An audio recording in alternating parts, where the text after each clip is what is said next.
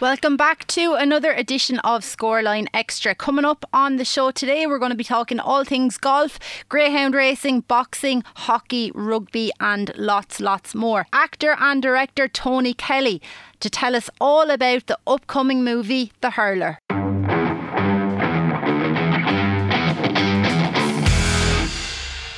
Yeah, Shane, absolutely. I was living in New York. I think it was 2010. And I came home to renew my visa at the time, and I just kind of knew that like this was my last student visa I was going to have, and what was I going to do? And I kind of saw a couple of things around Waterford and Ireland, and it was a lot of GA players just doing certain behaviours and stuff like that. And I went, I wonder if there's something in this.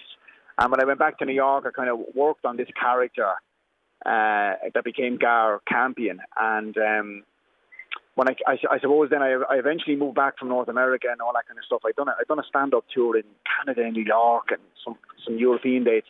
And I was back here in Waterford then with kind of nothing to do. And just kind of, I'd heard this web series world being thrown around in New York at the time, and it really hadn't made its way over this side of the pond yet. And I found someone in Waterford who wanted a camera and one mic, and we ended up making The Hurler, the web series, and it just ended up taking off from there, Shane, really. So from humble beginnings to a feature film, just the Irish kind of comedic sense tends to travel very well when you're looking at an international audience. So if you're going to do your stand-up routines, you might have a bit of an Irish aspect that people can somewhat relate to, because it does seem almost foreign, but at the same time it is always relatable as well. So bringing something like hurling, we've seen American audiences looking at hurling, say on the likes of YouTube and doing reaction videos. They're totally blown away by it. So for your web series initially, did you find that the reception from that international audience was something that was received quite well? Yeah, Shane, it was actually as big, if not bigger, in the States than it was here in Ireland, to be honest. It originally came out in 2013, but it kind of got a new lease of life again in 2015. I won this award in Universal Studios in Hollywood for it. There's it used to be a thing called LA Web Fest. They used to call it the Web Series Oscars. And I was nominated for Outstanding Lead Actor in a Comedy Series over there, and flew over kind of thinking that this is going to be a joke, that I'm coming over from Waterford nominated for this big award in Hollywood, and actually ended up winning the award, which was pretty shocking. Wow. And it kind of gave it a new lease of life again, and from there, like a couple of development deals with some certain TV stations in this country came up and didn't work out, and I actually ended up kind of almost doing a deal with quite a well-known comedic actor in the States to do a version of it as well. But as it ended up, kind of, I would have had to hand over the rights to Gar and The Hurler and everything to this guy, and I ended up kind of saying no at the last minute and backing myself in the hope that it would eventually, what would happen is what's happening on Monday with us, you know. Well, speaking of handing over something to somebody else, I imagine Gar being your creation, you've almost been living with him now for 10 years. No doubt he's constantly on your mind. And the constant rejection is something that artists generally always go through, but it's how they persevere. So you came away from the web series and started being Gar on stage. You had a one-man show down in Waterford just before the pandemic. Doing that in front of an Irish audience, did you get a great reception, as good of a reception as you would have in the States? I can't speak for what would have happened in the States. The plan was to do an off-Broadway run at the end of 2020, Shane, but getting onto the stage with Gar literally 4 days, I think it was, before COVID hit, was an amazing experience. You know, I was, as you know, I was in the middle of filming The Tale of Billy O.C., the movie I did with you guys, at the same time as I was rehearsing for Gar, for The Hurler, and it was a bit of a mind warp doing a drama during the day where I was playing a not so savoury character and then playing this comedic guy at night, or vice versa, you know. So, but yeah, like the response to the play was amazing, and look, we had big plans for the play. The idea was we were doing a national tour. I was going to do the Edinburgh Festival in August of 2020, and as I said, an off-Broadway run in the Theatre 80 at St. Mark's in the East Village in November of 2020, but obviously that all went away with COVID. But yeah, to answer your question, I suppose properly, the original idea was a TV series or a movie, and then when I was getting frustrated with the not so creative types that run the creative industry, I took it to the stage to try and look at an alternative way of selling the movie, and it's ironically it has actually turned out that way. It just took a little bit of a detour. Yeah, it's after kind of coming full circle almost. You're going to get him back in front of the camera now with Gar. That process in itself, you had to rejig a lot of things, it sounds like, because you went from the camera, you went to the stage, and now you're going back to the camera.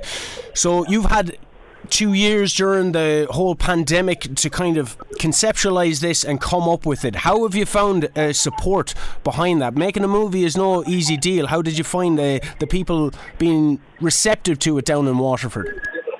Yeah, the support down here in Waterford is absolutely amazing for us. The leap from camera to stage was, I suppose, in some ways difficult, in some ways not, because I've been playing Gar for about 10 years now, so I can kind of flip in and out of him. I don't know what that says about me, but anyway. So that was kind of what it was. The biggest thing was the original script was to take place in America and in Ireland, so there was a rewrite that was needed there. But there was some American friends of mine in the business who had read the American version of the script, and actually I only got some feedback this week from them to say it actually works a lot better, all being contained in Ireland. So, and I actually tend to agree. But down here, the support has been amazing, Shane. You know, I got some private investment down here from Waterford to make this movie, and obviously teaming up with yourselves at Dicemen Productions as well, and the local hotels here, Azuri, the sports brand, have made our jerseys for us, and they donated them. It's just been amazing and kind of overwhelming, actually, the support.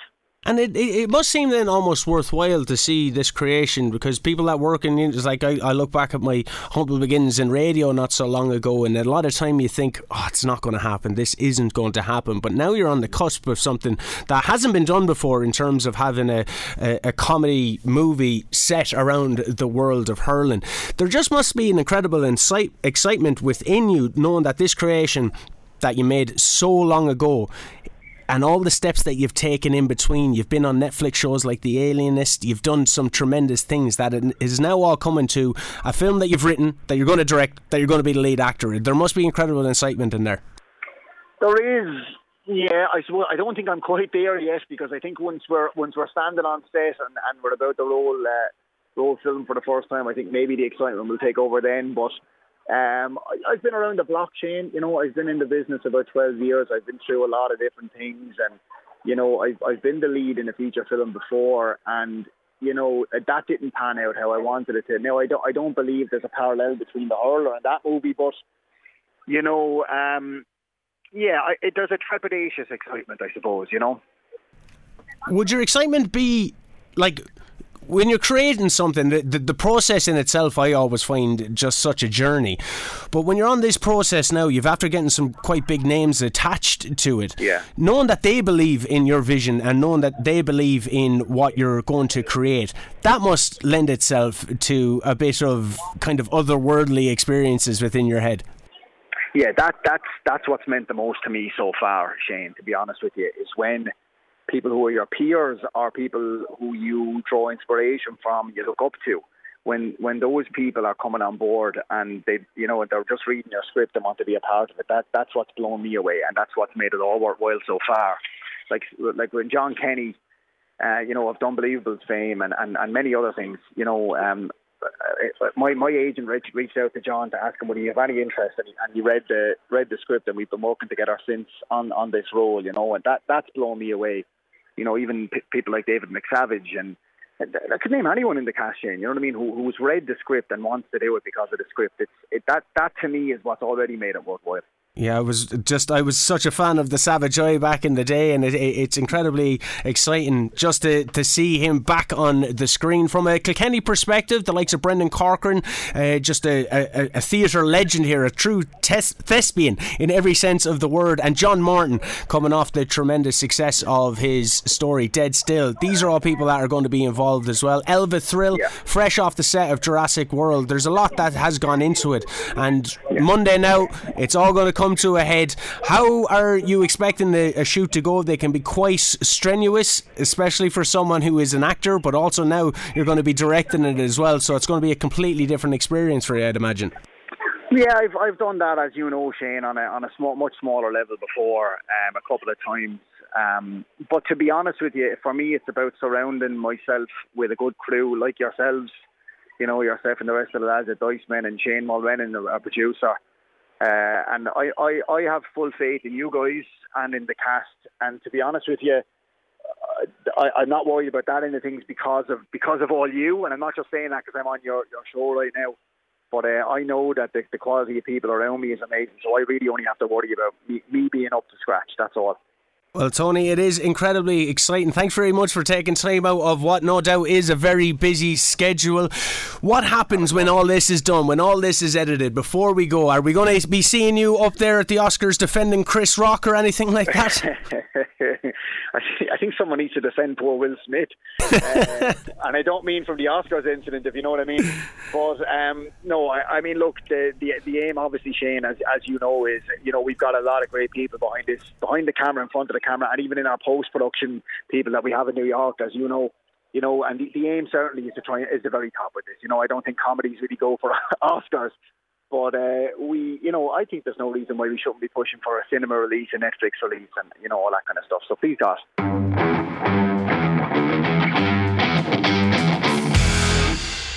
Joe Sheehan was back to tell us all about everything that was happening on the Greyhound scene. Over the past year, we've been talking a lot about greyhounds, and we've been getting reports, as I like to say, live from Dubai. Yes, Joe Sheehan over in Dubai, keeping up to date with everything happening in the greyhound world. He's been able to tell us all the things in Kilkenny. He's been able to tell us all the things in Shelburne and beyond. He'll be talking about Limerick as well, but he's not going to be live from Dubai. No, he's going to be here right now. He's back on the Emerald Isle, and as they say, there's no show like a Joe show. Joe Sheehan joins me. Joe, how are you doing, sir? Oh, what a fantastic introduction, Shane. That's brilliant. You're definitely climbing the ranks in my eyes with an introduction like that. We're doing very, very well. Glad to be back in Ireland, just here for the week. We're on school holidays over, so it's great to be back, and it's great to be live from Ireland this time for KCLR. Yeah, I'm delighted to get to speak to you. You always have had a great laugh before you moved over to the Arab Emirates, but you're some man to keep up to date on everything that is happening in the greyhound world. We love your contributions here at KCLR, and a lot of people do online as well. So, speaking of contributions, tell us everything that's going on, because it's getting a busy week. Yeah, very, very busy week in the greyhound world, Shane. There's so much happening. As I said to you before I came on air, it's hard to keep in touch. It's hard to keep up with everything that's happening. So last night in Kilkenny, from a local point of view, we had the Blackstone Kennels A2 competition. The quarter-finals happened last night. Tonight in Shelburne Park, we've the open 600-yard final. €15,000 to winner. It's a whopping prize fund. And we also have the quarter-finals of the Shelburne Puppy Oaks. Loads of local interest in both of those. And down in my own neck of the woods, down in Limerick, the home of the All-Ireland champions, might I add. Will you stop? I have a feeling I'm going to stop this radio station if I keep pumping up Limerick. we have the Conor Nanny Kirby Memorial, so this is for a juvenile greyhounds, Shane, and it's a €150,000 prize money. It's sponsored by JP McManus and his wife Noreen. It's actually the richest juvenile race on the planet, and we have it down here in Limerick, and there's loads of local interest in that. So it's fantastic to see the local runners doing so well across the country, in Shelburne Park, Kilkenny, and down here in Limerick, everywhere. The Kilkenny Carlow Brigade, they're a strong contingent and they're hard to beat. Speaking of the Conor Nanny Kirby Memorial, that's kind of what started this time last year, when we kind of started getting more invested in the greyhound world, and what a tremendous ride that we were all brought on in that one. This year now, you said the quarter-finals going ahead tonight. What can people expect? Yeah, absolutely. As I said, it's such a fantastic competition. I mean, it's a whopping prize money, and the great thing about it is people come from all over the country, even Ireland and the UK, and further afield for this competition in Limerick. But we'll go through the quarter-finals, and I guess from a local perspective. In the first quarter-final, Mert Leahy, a man whose name has been mentioned so many times on the show, he has a very, very strong runner in this one. Droopy's Nice One. She runs from Trap 4 in the first quarter-final. Of course, Mert Leahy from Conaghy, of course, local, had such a good winner last week. 28-33 and 28-39, its last two wins. And Droopy's Nice One is one of the leading favourites for this year's competition. It would be wonderful to see a local success. Not too often Kilkenny has success down here in Limerick, so we won't begrudge if Mert Leahy was to go all the way. But she runs from Trap 1 in the first quarter-final. It's quite a tough heat. We have Crafty Kokoro in there, and also the Ball Freddies in Trap 3. But me personally, I'm putting my neck on the line. We're going all out for the Kilkenny one to have success in Limerick tonight. Droopy's nice one. Trap 4 in the first quarter final in tonight's Conor Kirby Memorial in Limerick. In the second one, we have Mooncoin Trainer. He has Trap 5 in this one called Kildare. Has been running well over the last number of weeks, finished second and third. Runs from Trap 5, the middle seed. It's quite a tough heat. He has Ballymore border and it's inside in Trap 4 for Owen McKenna, who won in 28.35 last week, and Droopy's Edison for Robert Gleeson, who won this competition a number of years ago, but Toolmaker Josie, so quite a tough heat. But Kildare could qualify tonight, and Mooncoin Trainer Peter Cronin is a very, very shrewd operator indeed, so we're hoping that one can make it through to next week's semi-finals as they seek out, as we said, €150,000 prize money. It's a whopping prize money. In the third quarter final then, Mooncoin Trainer Peter Cronin has Emily's Jet from Trap 1. The inside draw could play to its advantage in this one. And also, the Conaghy man, Mert Lahey, has Stories Archie running in Trap 6 in the same quarter final of the Conor Kirby Memorial, of course, for owner Gavin O'Mahony, who is a local sponsor at our track in Kilkenny Greyhound Stadium. So it'll be great to see them progress through to next week's semi-final. Probably has it all to do from the stripes of Trap 6, but is a strong runner and could improve a couple of lengths and hopefully make it through to next week's semi-final. Then last but not least, in the fourth quarter final, we have Swords Rex, who won last week in 28-20, is 5-1 giant favourite for the competition and will be, I guess, leading favourite to win tonight from the inside draw of Trap 1. But all in all, it's a fascinating competition this year, Shane. It's cracking action, and as we said, so many strong local contenders, so we're really hoping that they can have success and get on to next week's semi-final, hopefully. Speaking of success, last year Mark O'Donovan from Tip trained Stone Park Leo to victory in the richest juvenile greyhound race on the planet, as you alluded to there. Does he have anything going this year? Yeah, he had a number of runners actually at the start of the competition. So he actually had Coola Veni Hoffa that got knocked out last week. So his father is back training that one, and they're a very, very strong greyhound family. And they came in here with quite a strong hand in this year's Conor Kirby, but unfortunately things didn't go their way, and they don't have any runners remaining. So that just goes to show you, last year you're up on cloud 9 winning the Conor Kirby. This year they came with a strong hand and don't have anything left at quarter-final stage. But it just goes to show you that it's a very, very tough competition, and that's why it makes it all the more glorious to get it to this far. And even for the local runners who've got to the quarter-finals, it's a phenomenal achievement, and we're just really, really hoping that they can go a long, long way. That's the nature of sport. Excuse the pun, but tracking back to Kilkenny there last night, was there an 11 race card, I believe, going on? Yeah, 11 race card, and the highlight of that, Shane, was the Blackstone Kennels A2 race, so kindly sponsored by Paddy Sinnott. So we'll take you through. So there was 4 quarterfinals last night. Monagore Bistro won in 28.94 for owner-trainer Sean Coogan. He won the first quarter-final. Luciano was back in second for Mert Lahey, and Courtly Girl was back in third. In the second quarter-final, Apex Hunter won in 29.05 at a price of 3-1 by 3/4 of a length to Rowlers Road.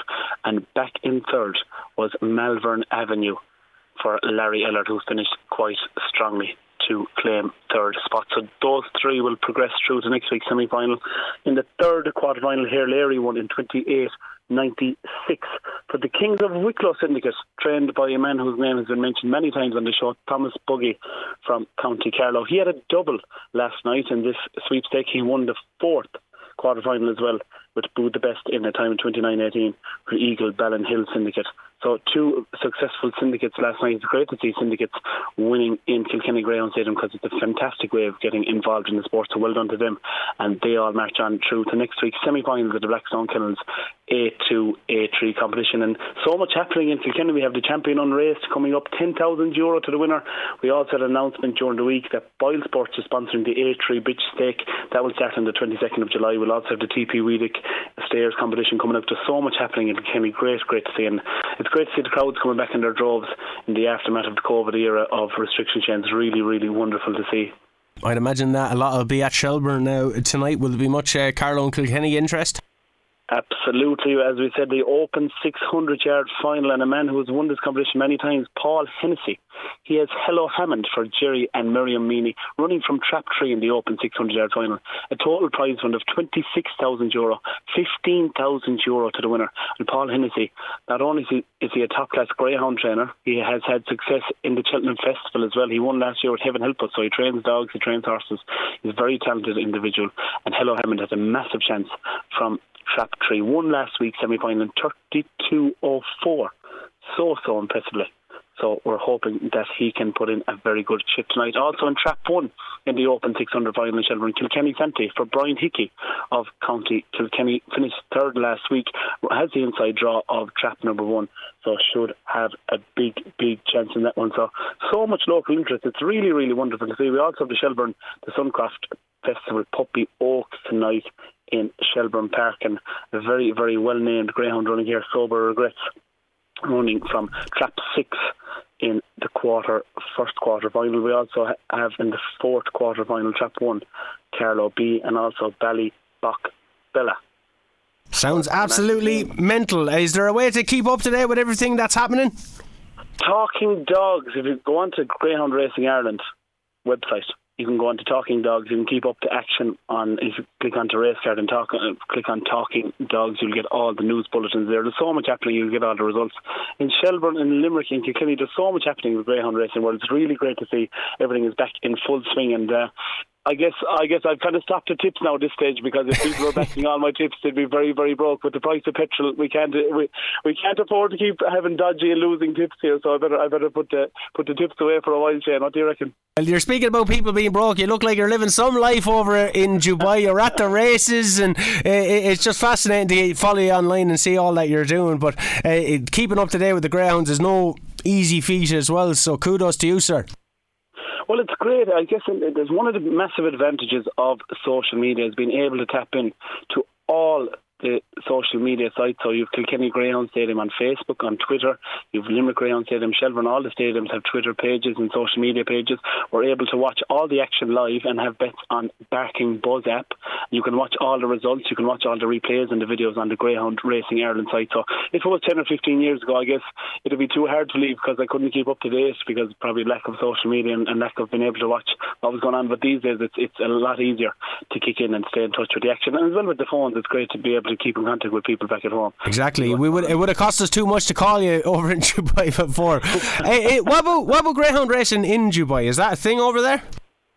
I've been trying to figure it out. I've heard a few stories that it does happen. Salukis are quite popular over there, but the Arabs are mad into anything that races, horses, camels, and I'm sure there's some. I'm trying to tap into that at the moment. I'm sure if I can't find it, no one will. But I'm sure I've heard that there is a bit of greyhound racing over there, so I must tap into it more and see what's happening down in Dubai. I'm sure I'll get there at some stage. We've had various people on talking about GAA over in the Middle East as well. Is that something that you've been able to take part in, or that you've witnessed over there? Absolutely, Shane, and it makes me see the value of the GAA. It's such a wonder. As Irish people, are very blessed to have it, because I did a summer in Chicago. Now, as I said, I'm living out in Dubai at the moment, and it's wonderful to have that social network from going to GAA tournaments. Even my own sister lives in Dubai, and her 3 kids, they play GAA, so going off to underage tournaments, playing matches ourselves, getting to meet people from all over the country, it's wonderful. And I think it's a rare thing, and I think we should definitely appreciate it as much as possible, because it's fantastic. We're so lucky to have it anywhere you go in the world, to be able to have the GAA happening, the hurling and football. It's wonderful. It's such an easy way to meet people faster, and I guess we are lucky and blessed to have it. So yeah, it's alive, it's kicking. The weather has gone to about 35, 36 degrees, so it's kind of winding down now this time of year, but it'll be back in action in the latter half of the year. But yeah, it's really, really fantastic to be a part of over there for sure. Yeah, sport is a universal language. Joe, as always, it's a pleasure. Are you back in Dubai now next week? Back tonight, flying tonight, 5 o'clock in the morning. So hopefully we'll safe flight, and we'll be contacting you live from the desert next week for the help of God. No doubt you'll have your airport pint up on Instagram as well. Joe, it's a pleasure as always, sir. Shane, thanks a million to all your wonderful listeners. It's actually great to be back on live for once in a while. It's fantastic to be back in action, and thanks for having me on, and thanks for listening to my dodgy tips week in, week out.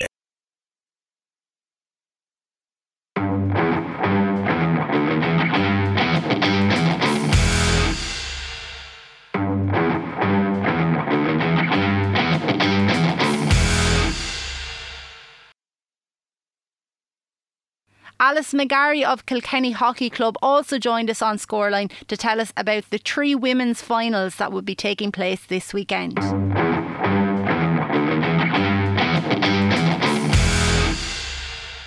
Thanks a million, Shane. I'm really delighted with the opportunity to come in and chat about the big day tomorrow and the Kilkenny Ladies Hockey Club. It is such a big day as well. Are you feeling how big it is? How monumental of an occasion is this? Oh, it really is, Shane. I actually can't express what a huge occasion it is for the club. A huge occasion for women in sport to have 3 ladies teams participating on the big stage that is Treerock Rovers in Dublin tomorrow. I suppose I've been involved in the club for many years myself, and it's certainly the biggest occasion I've seen in the club to date. So look, we're all really, really excited about it. So much work has gone on, I suppose, behind the scenes since we started back training at the end of August last year. So look, we're delighted for all the players, for our coaches, the management, for our supporters and for our families, who I'm sure will all be making the trip up to Dublin tomorrow. I'm sure they certainly will be. In terms of having 3 teams in a final, it's a huge day, no doubt. But preparations all have to come into fact. You have to have training times for all different teams. You have to have a lot of kind of admin going on in the background as well. But in general, how have preparations been for the 3 finals this week? Yeah, well, I suppose look, all the hard work has been put in since we went back training, I suppose, at the end of August last year. So look, like I said, a lot of hard work has gone in since then. I suppose in the last week or so, look, while not losing our focus, we've really tried to enjoy the last week and the whole build up, because I suppose we really want to enjoy the occasion as well. Look, I suppose, like I said, without losing our focus, I know the first took advantage of doing some video analysis sessions during the week, and I suppose the teams in general maybe just worked on things like set pieces and the all important one-on-one shuttles, which, right, I suppose if the games go to a draw, there's no extra time, it goes straight to one-on-one shuttles. So I suppose they were the type of things we were working on during the week. Like I said, and we really just put a focus on, I suppose, enjoying the last week and the big build up to Sunday as well. Video analysis as well, it's quite in depth, it sounds. But if we take it team by team, first of all, the thirds, they're out first. They're out at 11:30. What has their run to the final been like?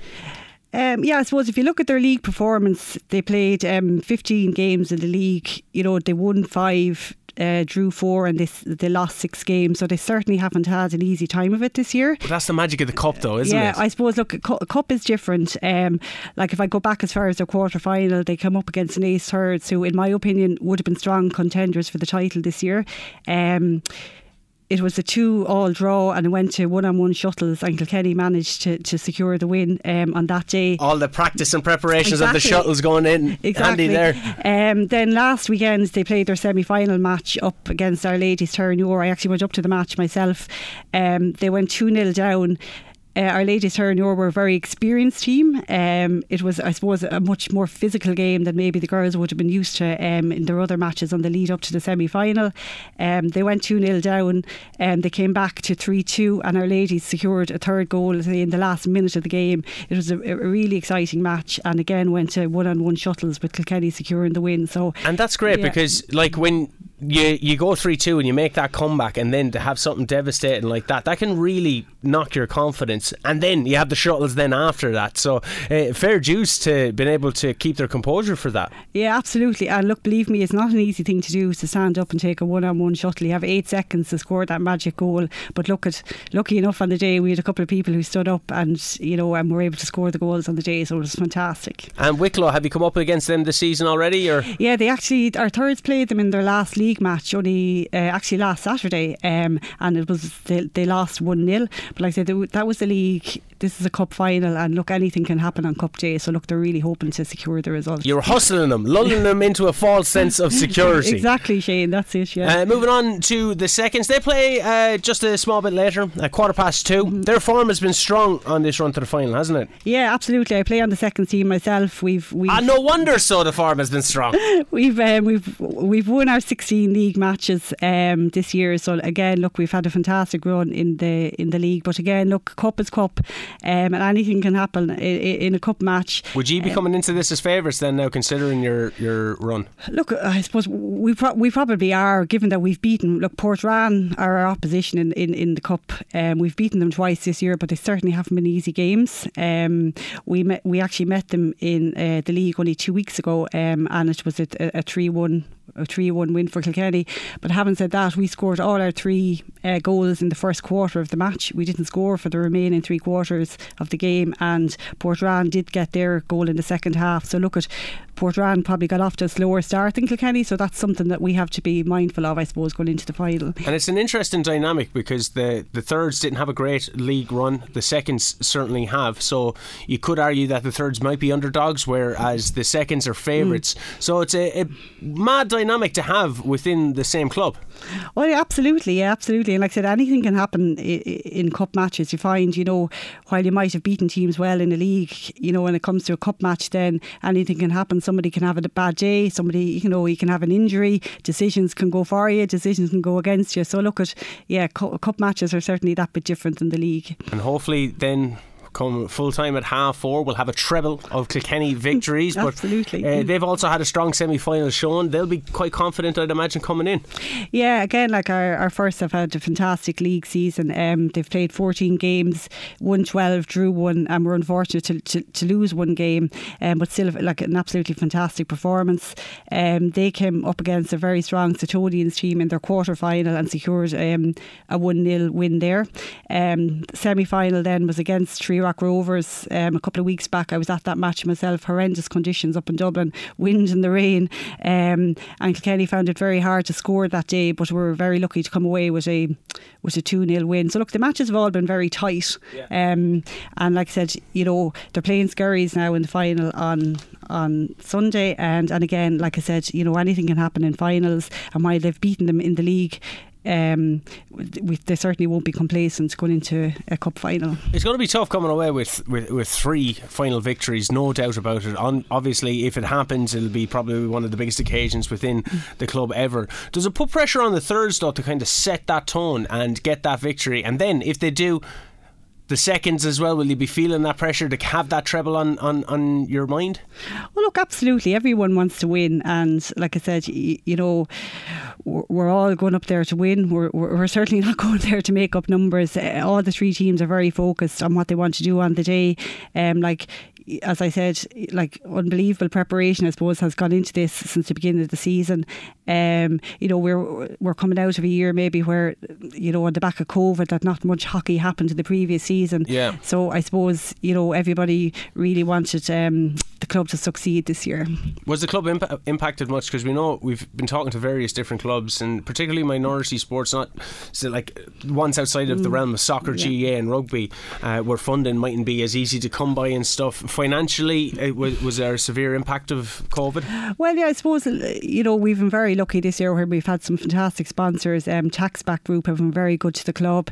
MGM Construction, Martin Murphy. So look at, we're really lucky with the sponsors we've had this year. But certainly, like a lot of funding comes from, I suppose, members paying their contributions every year, their membership fees. So I suppose obviously in a year where the season was obviously decimated due to COVID, it wasn't ideal financially, certainly. Yeah. But there must be a strong core at the club to have 3 teams. There must be this huge want to continue to play, and I'd imagine that the desire to come back and play has tremendously contributed to these 3 finals actually going ahead for Kilkenny. Yeah, absolutely. I suppose a couple of years back there was real momentum in ladies hockey at the back of the Irish women's team getting the silver medal in the World Cup, and we really saw momentum grow then. I suppose then, a year later we were into COVID, but look, we really focused on I suppose keeping the drive for hockey. We're really lucky, we've 2 fantastic hockey schools in Kilkenny, in Loretto and Kilkenny College. We also recently had people over in the World Cup there. We're talking about it off air. Then we've a fantastic, I suppose, junior section of our club as well, that's run by Donald Cadigan. There's over 400, I suppose, members in the junior club. And I believe and here's me saying a minority easy sport. What am I talking about? And I believe there's a long waiting list to come in as well. So I suppose like we do focus a lot on the progression, I suppose, from the junior section up to senior hockey. And then I said we're very lucky that we have a lot of the schoolgirls coming out from Loretto and Kilkenny College. So we've a real mix. We have like people, I suppose, like myself, who are involved in the club for many years, but it's great to see the younger players coming through as well. And with the waiting list, and we know for the younger players, it can be difficult for someone to see such tremendous success happening in Kilkenny and being on the waiting list to try and become part of that. From an adult perspective, what's it like to get involved? Can you get involved from a novice level with the club? Oh, absolutely. I mean, I suppose we're really, I suppose the aim of us to be all inclusive. I suppose in the ladies section, I mean you're looking at our first, they're playing in Division 1 in Leinster, which is a fantastic achievement. It's top level hockey. Yeah. And then I suppose you're looking at the thirds, where you have a real mix of people. Like I said, you have some schoolgirls who are coming out for the first time to get experience playing senior hockey. Then you have girls who maybe played hockey in school, might have gone off to college. They're now back in Kilkenny and they're looking to get involved again. And then you have people who have just coming out to play socially because they actually want to meet people. So like you have a real mix, I suppose, of the levels, I suppose, within the three teams. And look, there's a place for everybody, really. Yeah. Well, we wish you nothing but the best of luck. Thanks a million, for Shane. the third teams, the second team of which you're a part of, and the first team. Is there a way to follow along the results and stuff tomorrow? Absolutely. Our Facebook page, Kilkenny Ladies Hockey Club, and our Instagram page. Yeah. And that's the best way maybe to even contact if you have an interest or Absolutely. getting involved in any way. Yes. Yeah. Well, Alice, thank you very much. Thanks, Shane. Thanks a million. You've been absolutely fantastic to come on and bestow us with the knowledge of everything that's happening within Kilkenny Hockey Club. Just before we say goodbye, Carlow Hockey Club, which were bested on the way, were they from the seconds? The seconds ended up defeating Carlow to advance to the final. What's hockey like in Carlow? Or would you be keeping up to date much with there? Yeah, absolutely. Like I suppose I know a lot of the girls myself that play in Carlow. Some, I suppose, the girls that are involved for a long number of years, they have a great hockey school down in Carlow as well, in Leo's. They don't have an AstroTurf pitch. I mean, all the hockey now is played on AstroTurf pitches, so they would play their home matches and they train in Loretto here in Kilkenny.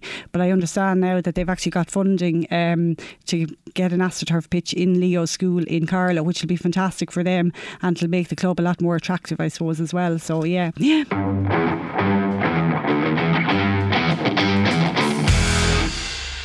Tullow Rugby women's head coach Paul Canavan also joined us on Scoreline to tell us about his side's Paul Flood Cup semi-final meeting with Mullingar.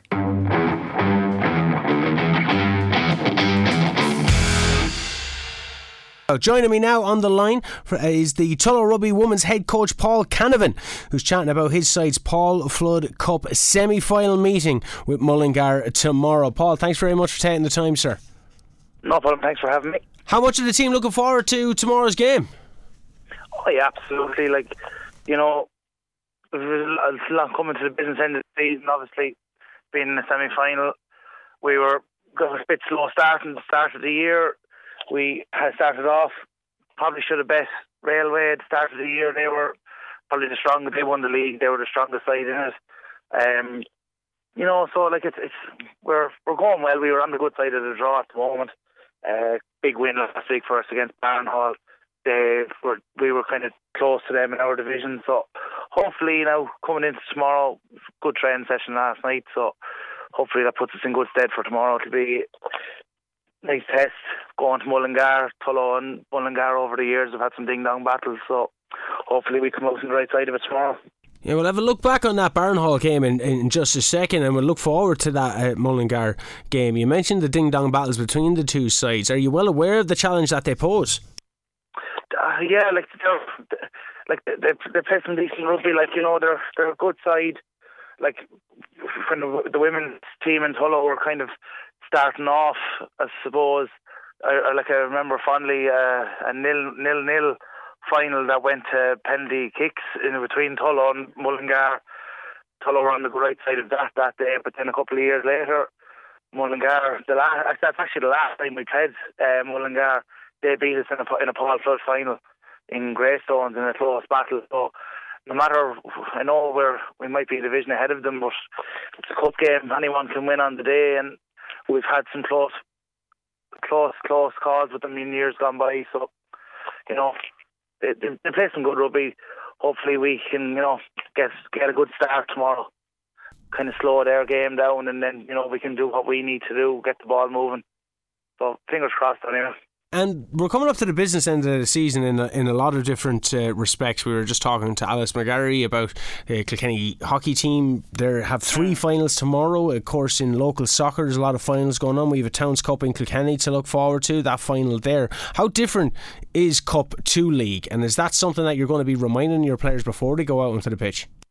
Absolutely. To be fair, League and Cup in Tullow Rugby Club, regardless of women and men, it's a huge cup. You get lads and ladies coming out of the woodwork for Cup. So you do. It's a different animal. Everyone kind of gets geared up for Cup, and everyone knows. We just saying it last night. At training, it's the end of the season if we lose tomorrow. It's we'll get them on the return leg at home in Tullow. It's not like the league. You only get one shot to beat a team in the cup. It's huge, and we were just mentioning last night how this group of players might never be together, because it's the end of our season if we lose tomorrow. And people come and go, different walks of life. People go travelling, things like that, and especially in the last couple of years, nothing's promised. So we're looking forward to hopefully having a reason to get back training on Wednesday night, not taking anyone for granted tomorrow. So would one of your biggest jobs then be kind of settling nerves before tomorrow game, or are you noticing that there's tranquility within it in the squad? Oh, to be honest, last week we were a little bit worried. Training on Friday night last week didn't go to plan as such. But last night everyone seemed to be singing off the same hymn sheet, and we just I suppose it's different. It's easier to be the hunter rather than the hunted. Yeah. In games gone by, we've been maybe not. I suppose we are favourites to a certain extent just because we're a division ahead of them. But we've always, especially with Hull in the cup, you never want to get too ahead of yourself. You always have to, it's a lot easier kind of coming into a game when you're the team that no one expects. There's a lot of pressure on us tomorrow. To be fair, Mullingar they're not under a whole lot of pressure. They're at home. They'll have their home crowd behind them. They're not that they're not expecting anything, but they're thinking that we're going to rock up to them, kind of smelling their own roses. They'll think all the pressure's on us, and a lot of it is on us. To be fair, we have to come and perform. But I suppose it's just everyone wants to get their first involvement in the game, whether it be their first carry or their first tackle or whatever it is, the first kick, whatever it may be. It's just a thing that it'll settle the nerves down a small bit, and it's just getting people in the right positions and stuff as well. It's cup games. People, butterflies get going. I know myself from playing. You kind of trying to impose yourself into the game more so than anything, and you kind of tend to get yourself so worked up over it. But if we can just get girls settled down early in the warm-up tomorrow and just realise the task at hand, we should go well, hopefully. Do you think the pressure comes from the history of the name Tullow Rugby Club? To be fair, the women have been very successful in the last few years. Yeah. They've had, off the top of my head, they've won 2 Paul Flood Cups. They lost the semi-final, a memorable game for anyone that was at it, to St Mary's in extra time a couple of years ago, who were a Division 1 team. The women's team got to an AIL Cup semi-final a few years ago, beaten by a very, very strong UL team at the time who came second in the AIL League. The women's team have probably been the most successful team in Tullow Rugby Club for a long time, and they're kind of getting used to this time of the year being at the business end of the season with cup finals and stuff like that. They were very unlucky a couple of seasons ago to not end up being AIL. They lost to Suttonians in extra time in the Division 1 final, and Suttonians then went on and I think it was Malone convincingly in the playoff to get promoted to AIL. So it's the women have been flagged for the rugby club for a long time in regards to trophies and fundraising and everything in the club. They're a very, very good bunch of women, so they're. And it was a great result against Barnhall as well, just going back to the quarter-final. But was there something that you looked at because there was 19 points conceded as well? Is defence something that you've been keen to improve on coming up to the semi-final? Absolutely. We've earlier on in the season we've had Barnhall. I think we were 28-0 up, and everyone thought the game was done and dusted. I think they got 3 tries near enough into the game. They scored early on us last weekend. We do have a slight tendency to kind of switch off sometimes.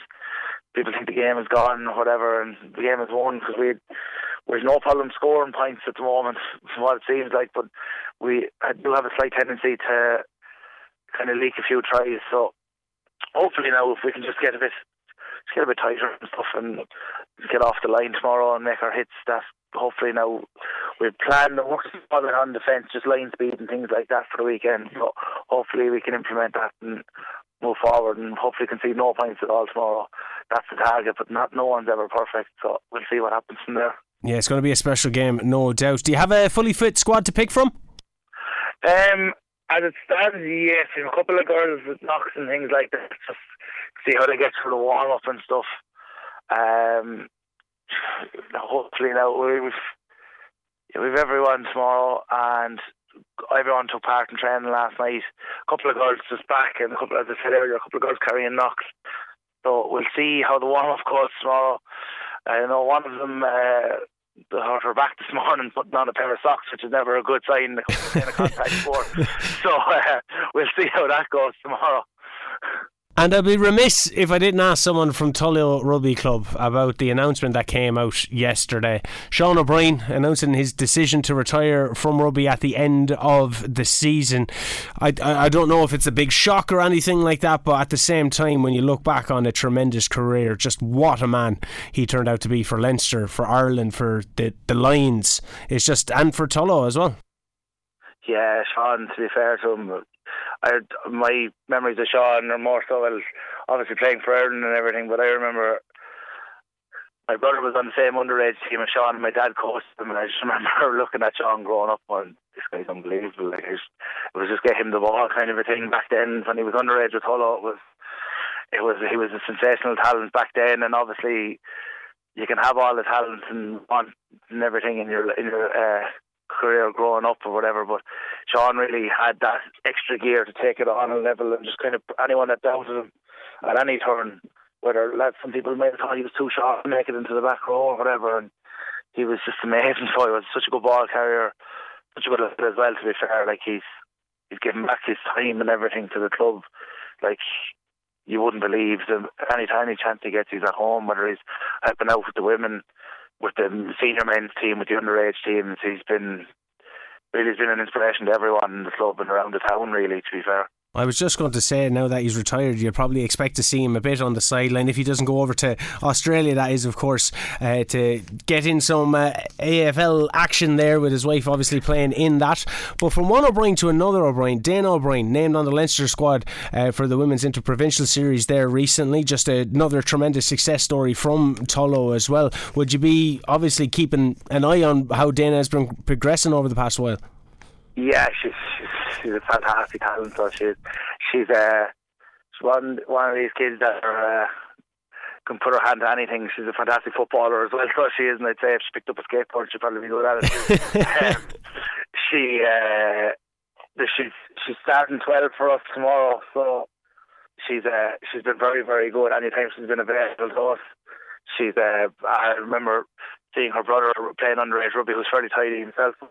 She used to go train and practice her kicking as a child, and she was even at such a young age, she was a bit of ahead of her time in regards to kicking, in regards to lads. Never mind like the level she was at, and she's such a good attitude, such a good head on her shoulders for such a young girl. She really has taken a step forward and really progressing as everyone would hoped when we seen her with such potential as a child, and she really is making a mark for herself. Yeah, it's tremendous to see as Sean is taking a step away and then seeing Dana kind of stepping in to the role. Just before we let you go, Paul, we heard recently Tullow are seeking a head coach for the upcoming season. I don't know how involved you are in behind the scenes things for that, but would you know of any headway been made, many applications gone through? I'm actually I play on the men's team as well, so it's no, as far as I know, there's been a bit of interest. All right, we're kind of Morris Logue that was with us before has given us so much time himself. We decided to have a big stab at the place, and lads were calling his retirement tour. Hopefully, we're semi-final now. Hopefully next week. So hopefully there's a couple more stuff before we give Morris a proper send off. But no, there's been a good bit of interest as far as I'm aware. I've no interest myself in the actual selection process. That was my next question. All right, yeah. Yeah, I've heard a couple of names mentioned around. All right, but cards to the chest at the moment in regards to anything. As far as I know, there's nothing set in stone yet, but it's a good bit of interest. Hopefully, anyway. Well, if Sean O'Brien is going to step into that role or anything like that, I hope you'll give us an exclusive here at KCLR. We're apparently, well, at the moment we're more worried about Sean taking the role of playing with us. Never mind. Paul, honestly, best of luck tomorrow against Mullingar. Paul Flood Cup semi-final. We suppose Tullow Rugby are always great on Twitter as well to follow along. If you can't get up, we'll obviously give updates out throughout the day. But we wish you nothing but the best and safe travels as well up to Mullingar. Thank you very much. Thank you.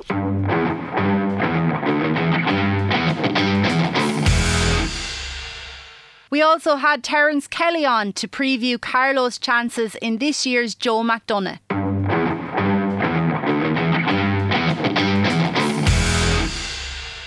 Yeah, we're playing in Navan next Saturday at 2 o'clock, playing Meath, and we also played them there about a month ago, and Carlow had a victory that day, 221 to 121, but it wasn't an over impressive victory.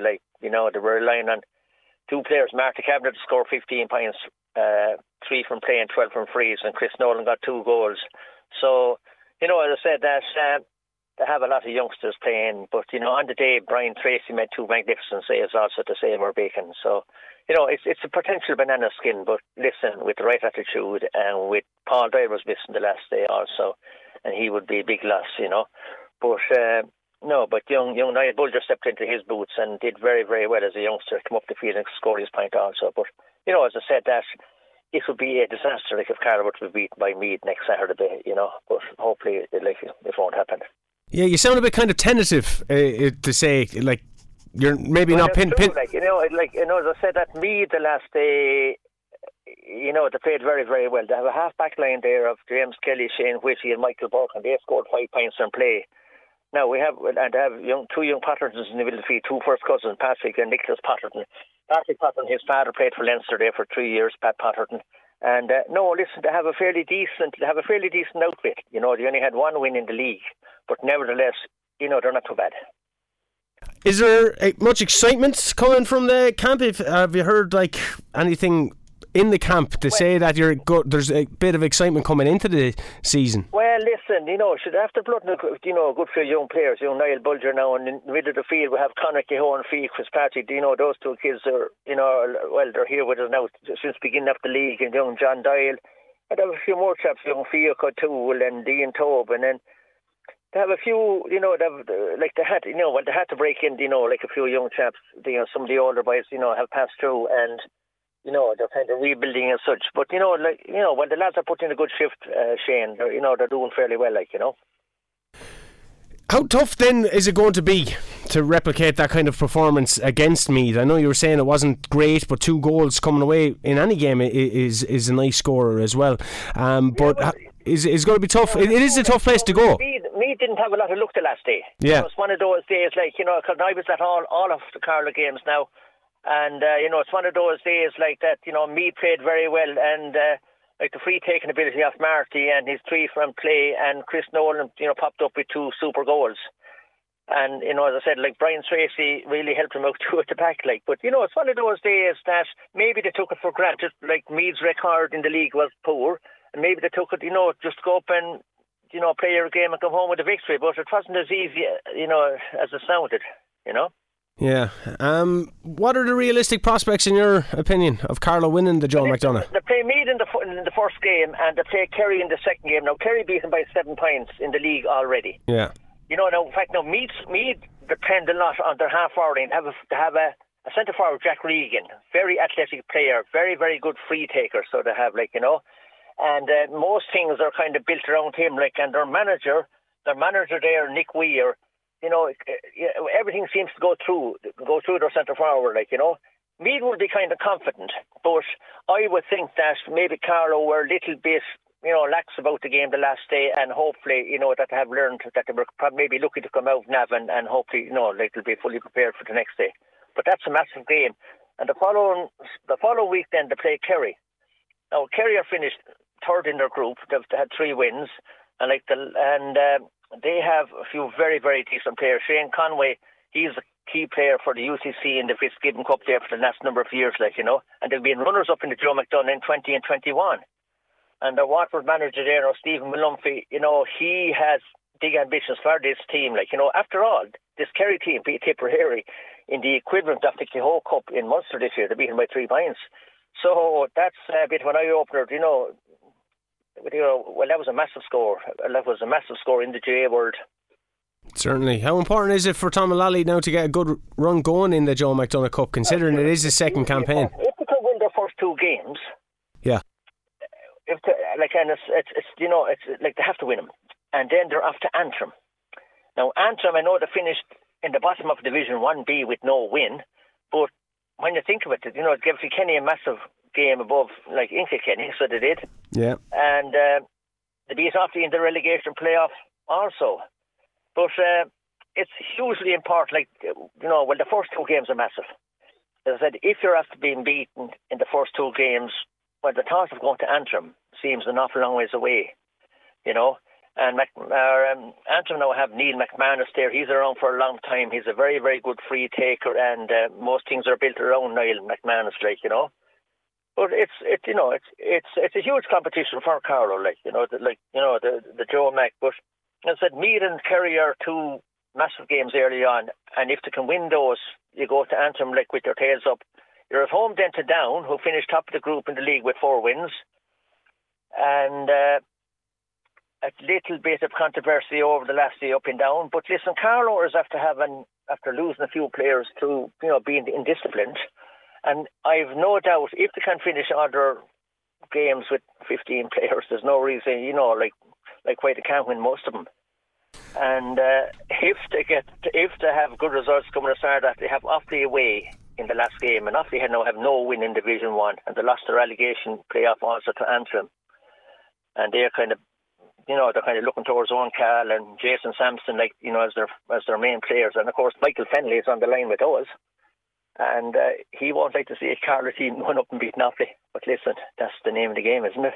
You mentioned Down there. The Miners had a great win against Down yesterday. How impressed have you been with Alan Roach's men?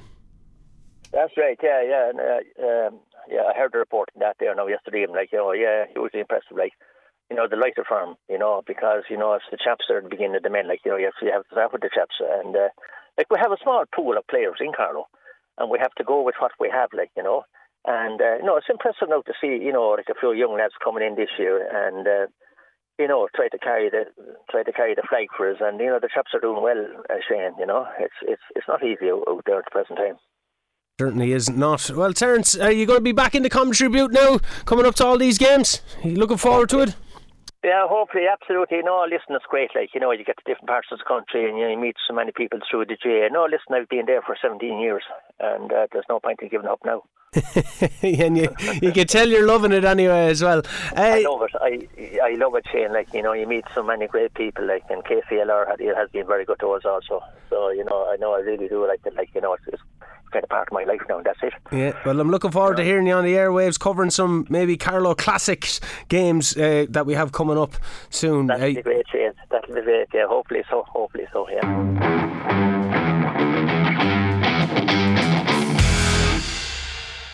KCLR commentator Willie Quinlan also joined Shane on Scoreline to talk about Carlow's upcoming football season.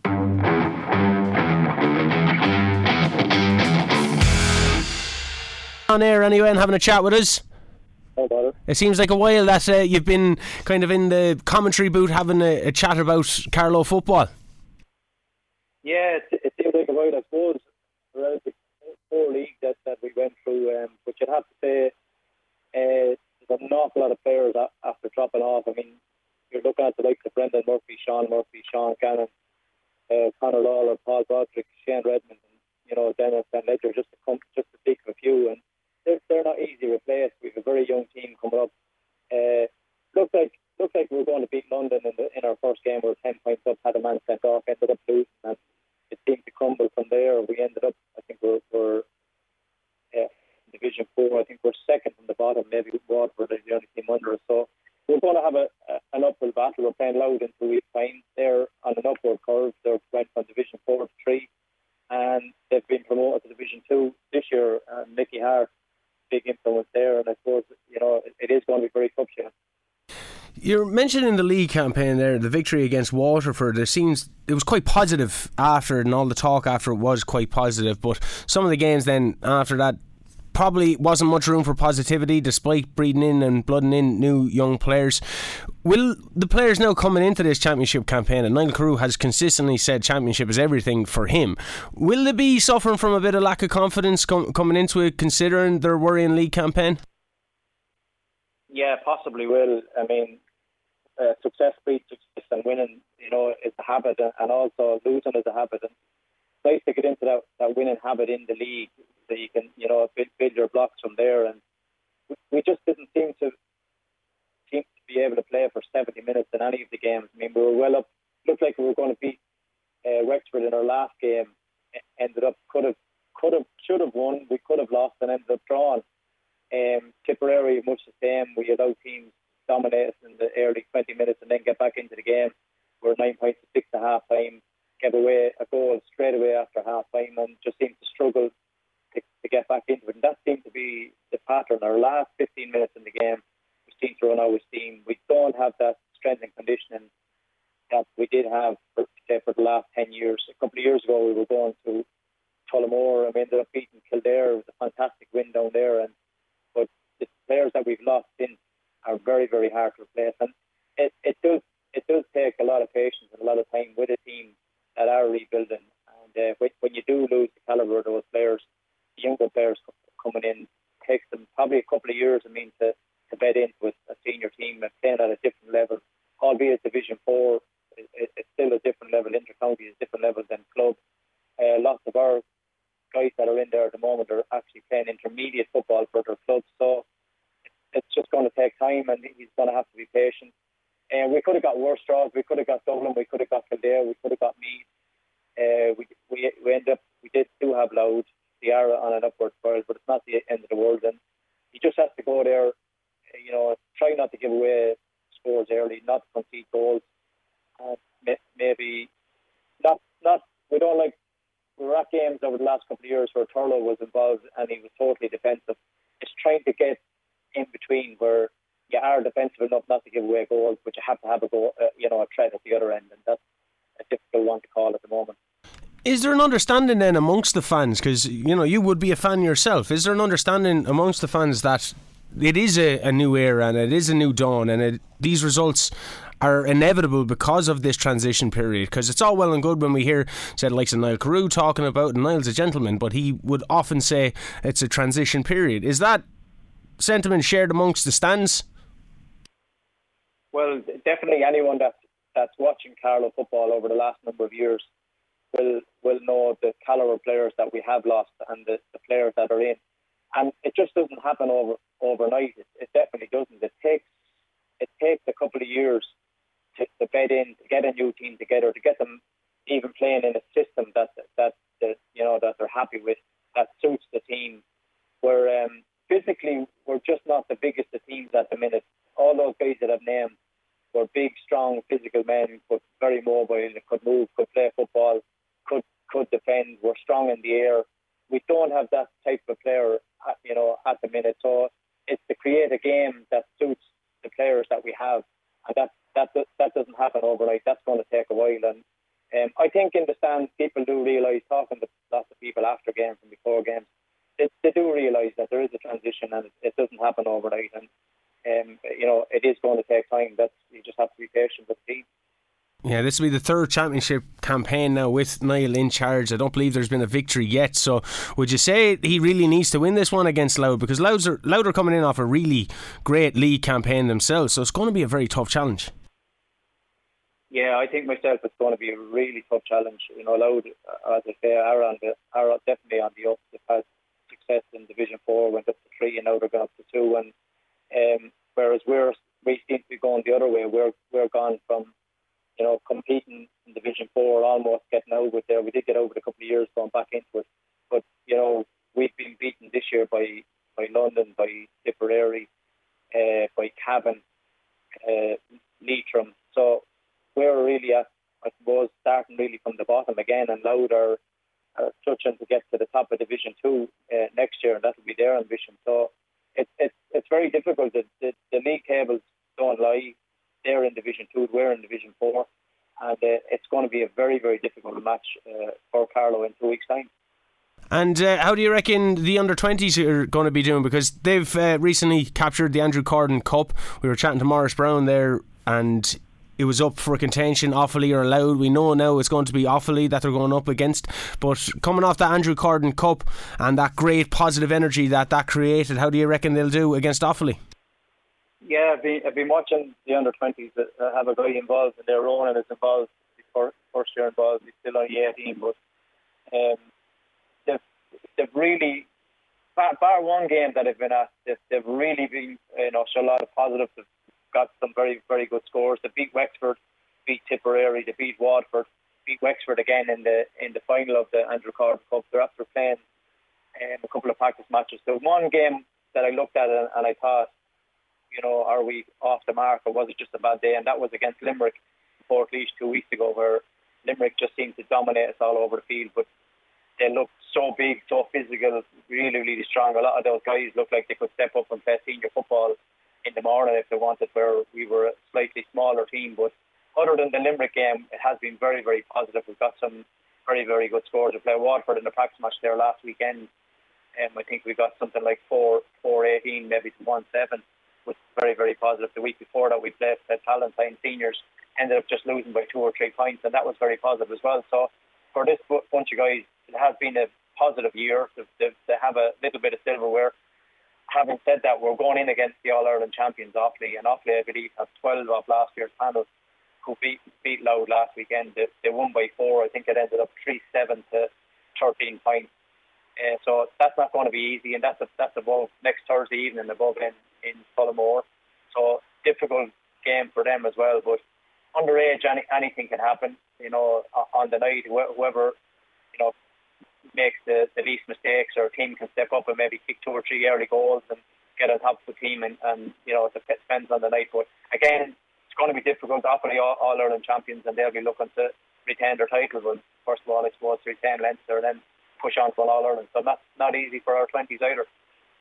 Speaking of Offaly, they've been in the news recently, and in particular in relation to some of the under-14 lads being dropped off the panel because they were not at a training session, and they weren't at the training session because they were participating in another sport. Did you hear much about this during the week? Just like yourself, from what I've seen on social media, I think if it is happened, I think it's absolutely crazy to decide an under-14 should be dropped off the county football panel just because he plays another sport. I thought we were gone away from that 100 years ago. Obviously, some counties are not. I know in Carlow, we're such a small county, we can't really afford to do that. Guys play soccer or play rugby and come back. You can't say, right, that's it, you're off the county panel, because Carlow's just a small county that you need everybody playing at their best and playing for each other. That I think it'd be absolutely ridiculous, because your worst under 14 could be your best senior player in a couple of years' time. So it wouldn't be my idea of being very good for a county, or for a chap to be dropped off a county panel if he was playing a different sport. I certainly wouldn't be in favour of it anyway, Shane. Yeah, well, thanks very much, Willie, for taking the time and having a chat with us anyway about all things Carlow football. We're looking forward to Louth. Will you be in the commentary booth for that one?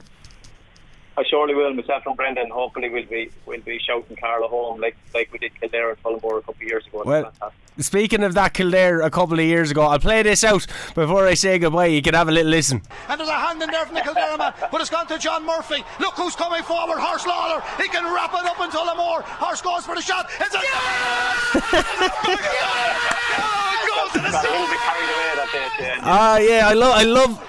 I love local radio because it's the most biased thing when it comes to inter-county games.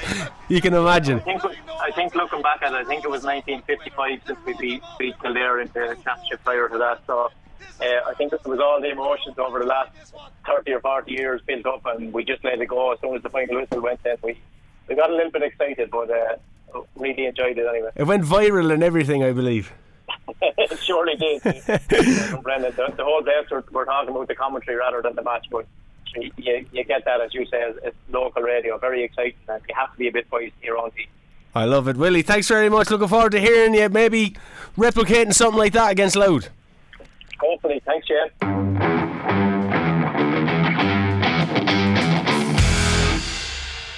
Pat O'Flynn was also on to tell us about an upcoming GAA event featuring John Milan.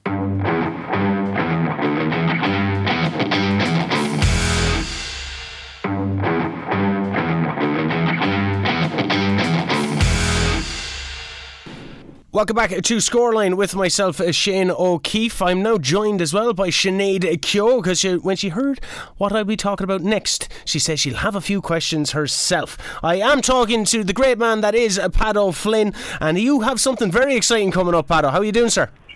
Not too bad, Shane. And yourself? How are you keeping yourself? I'm trying to be good. You know yourself. It's hard, but I'm trying to be good.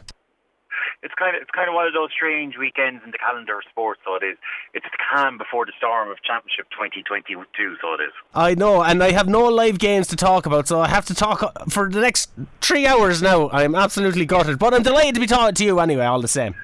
Good. Well, Shane, so what we're doing actually out in St. Martin's Muckalee GA Club next Friday night in the Cave Bar, our local pub, is we're having a championship preview night. And on the night we've 3 guests, so we do at the moment lined up. There will be a 4th one announced very late on in the week, but the first man up on the night is going to be John Milan, who's a former inter-county hurler. I think you know him as well, Shane. He loves his county, he does, doesn't he? He does. He loves his county, so he does. John, in fairness, has been up to the club a good few times. A real character, and you just can't beat meeting this man in person. He'd just be great crack, and he always leaves the crowd enthralled. And especially with Waterford probably seen as the closest team to Limerick at the moment, I'm sure his views in the night will be quite welcome. And then the second man up in the night is a man by the name of Brian Murphy, who hurled cornerback for the Cork Footballers. He played football for the Cork Footballers, cornerback. Wait, no, we'll go back. You said he hurled cornerback for the Footballers. I know. Well, he's a dual star, so he is, Shane. He has all stars in hurling and football and All Ireland, and he won Club All Ireland football titles with Nemo Rangers. It's Brian Murphy from Cork. He's relocated to Kilkenny for the last number of years. He served the area well as a guard in Kilkenny Garda Station, but he still keeps that Cork twang whenever we start talking about Rebel hurling. So he's the second guest on the night, and then the third guest, which I'm delighted to announce here today, is our own local legend. He's a bit of a speedster, Eamon Yami Morrissey. For your younger listeners here, Yami would have won a Club All Ireland with St. Martin's in '85. He's an all-star. I think it's either 91 or 92. I could be mistaken with the year. And he's also won 2 All-Ireland medals in 92, 93. He's very fond of getting goals and speeding towards goal, and was part of that infamous full forward line, including DJ Carey. So it's great fun on the night, Shane. It's all part of our inter-county bounty setup, where you buy a card and you predict the results of the championship in Munster and Leinster for 2022, and it costs only a tenner, and first prize is £1,000. So it's really brilliant to get it back going, Shane. We did it for a number of years before the lockdown. Unfortunately, with COVID-19, things like going to the pub or having a social night out were actually gone, and it's great to actually be able to go to a local business like the Cave Bar, trying times for pubs in the last number of years, and it's always great. These are nights where young and old alike come together, and the last guest we'll announce later on in the week is always full of banter, so he is. Inter-county bounty, I love it. Pato, how are you going? This is Sinead Keogh here. I'm here with Shane today. How are you getting on? Not too bad. I've got to say, Shane's voice is very, very quickly. Bit of a Wexford twang in there, Ollie. Yeah. I was like, oh God, here comes. I did not rob those strawberries and cream. You mentioned St. Martin's there. We have Robbie Dowling, obviously, is a St. Martin's man as well. Are you going to bring him on the night as well? Oh, jeez, he's more than welcome on the night. So he is. Robbie is Robbie would be a good guy there. So he would. Robbie over the years. I'd actually forgotten. Would he not be half an O'Loughlin's man as well? Would he not, Sinead? I don't believe so. No, he's an angry young man. He's our producer here on Saturday. He's a man with many opinions, and I think if you put him up against John Milan, you'll get a good. It might go viral. That's how angry he is. Well, I'll tell you what, guys. We're actually stuck for an MC at the moment. John Mulhall would normally do the MC, so he would. And Robbie would be more than welcome to come out and do the MC. Oh, there you go now. Going off on his, John Mulhall is currently off on his honeymoon at some stage, I believe, on Thursday with his lovely wife, Eileen Fitzgerald. We'll say it to Robbie. He's going to kill us now, but we'll say it to Robbie anyway. So when's all this going ahead once again? Championship preview? It's going on next Friday night. Good Friday is going to be Great Friday out in the Cave Bar at 9 o'clock, so it is. It'll probably be about 20 past or half past 9 before it actually starts, as the guys are actually playing the Senior Football Championship earlier on the night up in Muckalee pitch against Mooncoin. So all welcome. In fairness, over the years, the likes of Conaghy and Aaron's Own and St. Patrick's or Ballyragget would all come in and support the cause. So all welcome. It's only a tenner entry on the night, and it's for a great cause. It's for St. Martin's GA Club and Muckalee Football Club. If anyone's up there, an awful lot of the community now, Shane, use the facilities around the place. We have a lovely walking track up there, and we've 2 fine pitches, and we've over 200 juvenile members, and where we have, I think it's at last time I checked, we have 69 adult members as well. So it's and then 500 people general membership as well. So it really is the heartthrob of the community. So it is.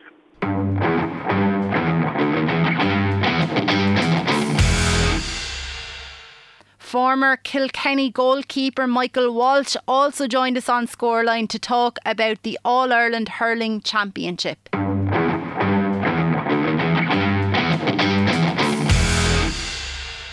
Kilkenny's first 2 games are Westmeath and Laois. How important is it to have no dramas in no game, but pick up points and go top of the table?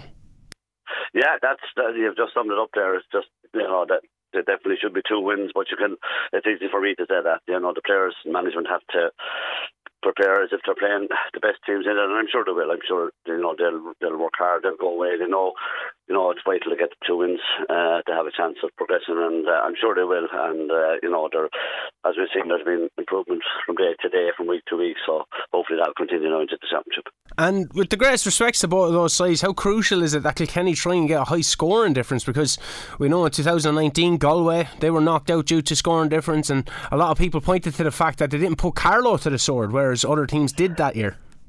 Yeah, and that was exactly what happened. They paid for that in the end, so absolutely important. As I said, huge respect. I've been involved with both teams in the different capacities, so Laois and Westmeath at different times. So look, you have to give them absolutely savage respect, and they will. But apart from winning games in the other tough matches, putting up a big score in these matches is going to be absolutely very, very important, I would think, come the latter end of it. Yeah, it certainly is. And coming up against those teams is all well and good, and we've seen them kind of do well against some big teams, but they kind of wilted against Cork, didn't they? What did you make of the league campaign in general? Yeah, the league campaign was mixed. It started off poorly, there's no doubt about that. The performance against Central the first day was poor, and the second day against Laois, they won handily enough. Then the Thurles match came, I think that was second then. Yeah. That wasn't great either now. 17 wides. Yeah, they found it very hard early in the league. In the first few matches, they had an awful amount of wides in all those matches, actually. But then, the Dublin match came, and that was a huge shot in the arm for everybody, I suppose. Like the manner of the performance, and the victory was great, but it was the way they went about it. I think that they saw a really I did anyway, saw signs that, I said, well, this can be very strong going into the championship. And then came the Waterford match, which again was a very good victory. Now, Waterford obviously were short a good bit as well, but the way Kilkenny went about it again was very impressive, and they got the win. And the semi-final against Cork, and it was going so well for so long, but the ball out at the end would be a bit of a concern. But I'm sure that has been worked on, and traditionally when Kilkenny would be very strong would be the last 10-15 minutes they weren't on that particular evening. But as I said, I'm sure in the meantime that has been worked on, and that can't happen, because generally matches, when you come to the later stages of the championship, they come down to that particular time. That's the time you have to be in them, and that's the time you have to respond. And unfortunately, on that night, it didn't happen. I was listening to you on Full Time with Sinead Keogh there a few weeks ago ahead of the league final with Cork and Waterford, and you're right on the money when you highlighted Bennett's kind of introduction into the team. That's going to be a big difference. Considering Cork bet Kilkenny, but do you think would your prediction of Waterford winning been the same if Kilkenny was involved in that final? I would have found it hard to go against them. They were hugely impressive. Shane, to be quite honest, I would have felt that they could have won it anyway. I think they were very, very impressive altogether against Wexford, and I know people were saying Wexford were this, that and the other. It's not really about that. It's about the way that they went about it on the day. It wasn't so much that Wexford were so bad, and they were, I know, but God, Waterford were just so impressive. The way their power and their pace, they could have actually won by a lot more, and I just felt that goal scoring thing, which they really seemed to be into, was going to be a vital factor in the final. Would they have scored 4 goals against Kilkenny? I don't know. Obviously, no, I can't answer that. It didn't happen. But I would have said that Waterford would have been a tough nut to crack, no matter who they were playing in the final. And you mentioned Wexford there now, talking about kind of coming out of Leinster. Who do you see coming out of Leinster, and why? Because do you think Darragh Egan or Henry Shefflin's inexperience at this level could maybe work in the favour of Kilkenny or indeed Dublin? Yeah, look, it's down to 4 teams, and but you made a very good point earlier. Lots of things come into play here. Laois and Westmeath may not win a game, or they may, I don't know, but it's what you do against them can be as important as the head-to-heads as we go further into the championship.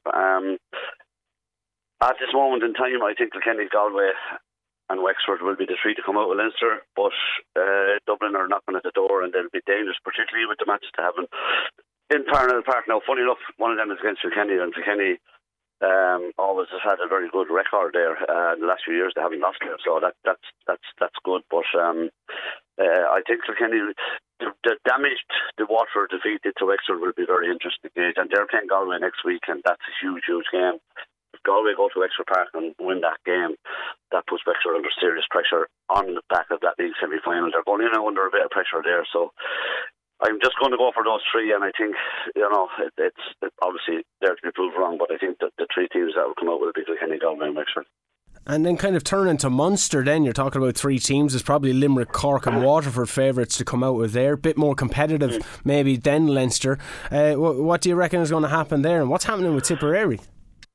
Yeah, well, Tipperary are definitely they have a new manager, and there was always going to be a big change there, and it was always going to be sticky as well, because look at Liam Sheedy was in the coldface. He saw training sessions, he knew, but in my opinion, I just felt that some of those younger fellas, along with the more established as maybe 1 or 2 should have been interested. Now, they possibly weren't ready, and he could see that. But it just is a year of transition, definitely, in that situation. That's not saying they won't come out of Munster, and that match next Sunday is a huge banana skin for Waterford, because Tipper going down there with absolutely nothing to lose, and I forecast a really good game. But they just look to be in a bit of transition at the moment, and they might find it difficult. The very interesting one for me is Limerick. They're obviously the favourites to win the All-Ireland, and I would have said even a couple of weeks ago, look, whoever beats them will win it. But were they just shadowboxing all the league, or are they gone back a small bit? Because it only takes a small bit, and we're about to find that out next Sunday when they play Cork in what will be an absolutely massively important game. It's amazing that it's not knockout, but at the same time, both teams are going to win that match so badly. It gives them a great platform. The home form is huge in these matches. The home form is absolutely, you have to win your home games. That's a given. And Cork have to have only 1 home game, and then they have to go away for all the rest. So that's going to be interesting as well. I think Limerick and Waterford definite, and I'd be a big fan of Cork up to last Saturday week. I was amazed at how poor their defence was in the league final. Yeah, but I still think it'll be, if you're putting me to the sword now, I think it'll be Limerick, Cork and Waterford. Yeah, I was going to ask you about that home advantage proving a bit crucial to some teams, particularly if they're maybe slight underdogs in Munster and they need to have that extra edge. Yeah, it's huge. It's absolutely huge. Like, if you go to Cusack Park in Ennis, that's an absolutely tight pitch, and the crowd is right on top of you. Welsh Park is the same, and it does make a difference. Like, it's not like playing in Páirc Uí Chaoimh or Thurles or Croke Park. It's a massive, massive difference.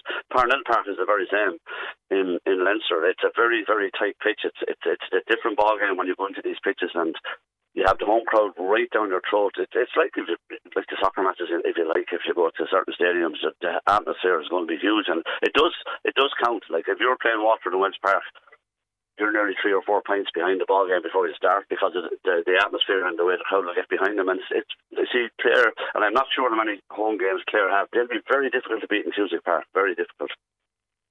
Looking ahead then, who do you see winning the All-Ireland? How far is Kilkenny going to go? Is the groundswell of support for Waterford going to sustain itself throughout the championship? It will. I think they'll go a long, long way, if not win it. I'm still thinking Limerick.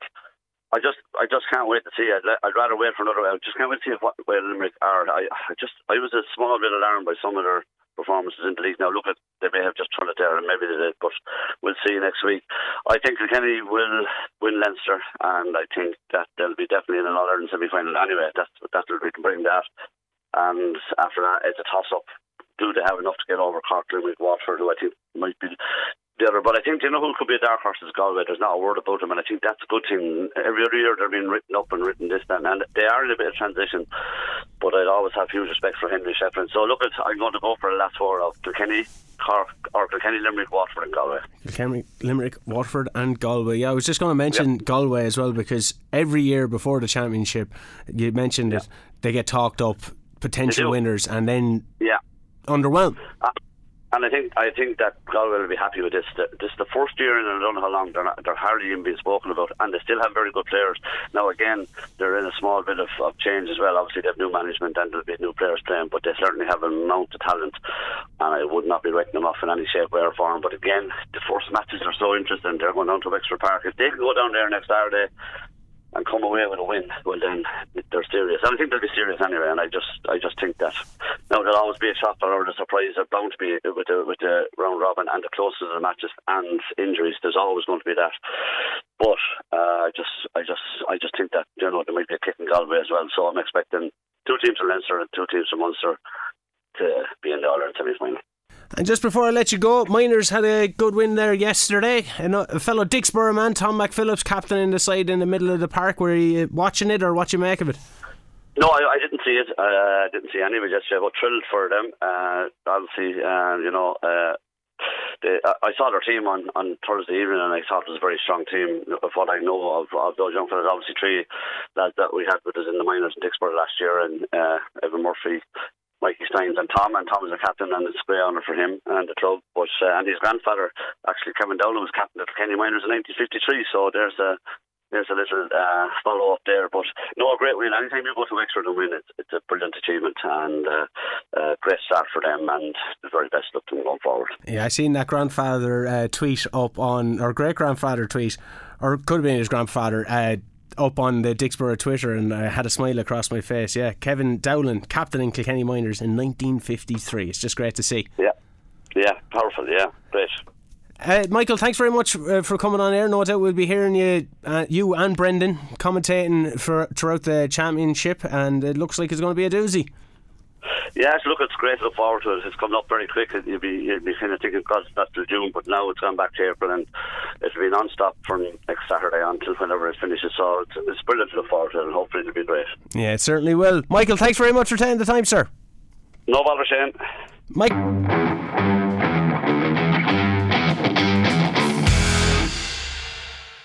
That's all for another edition of Scoreline Extra. Don't forget, you can catch the live show every Saturday and Sunday from 2 p.m. We'll catch you then.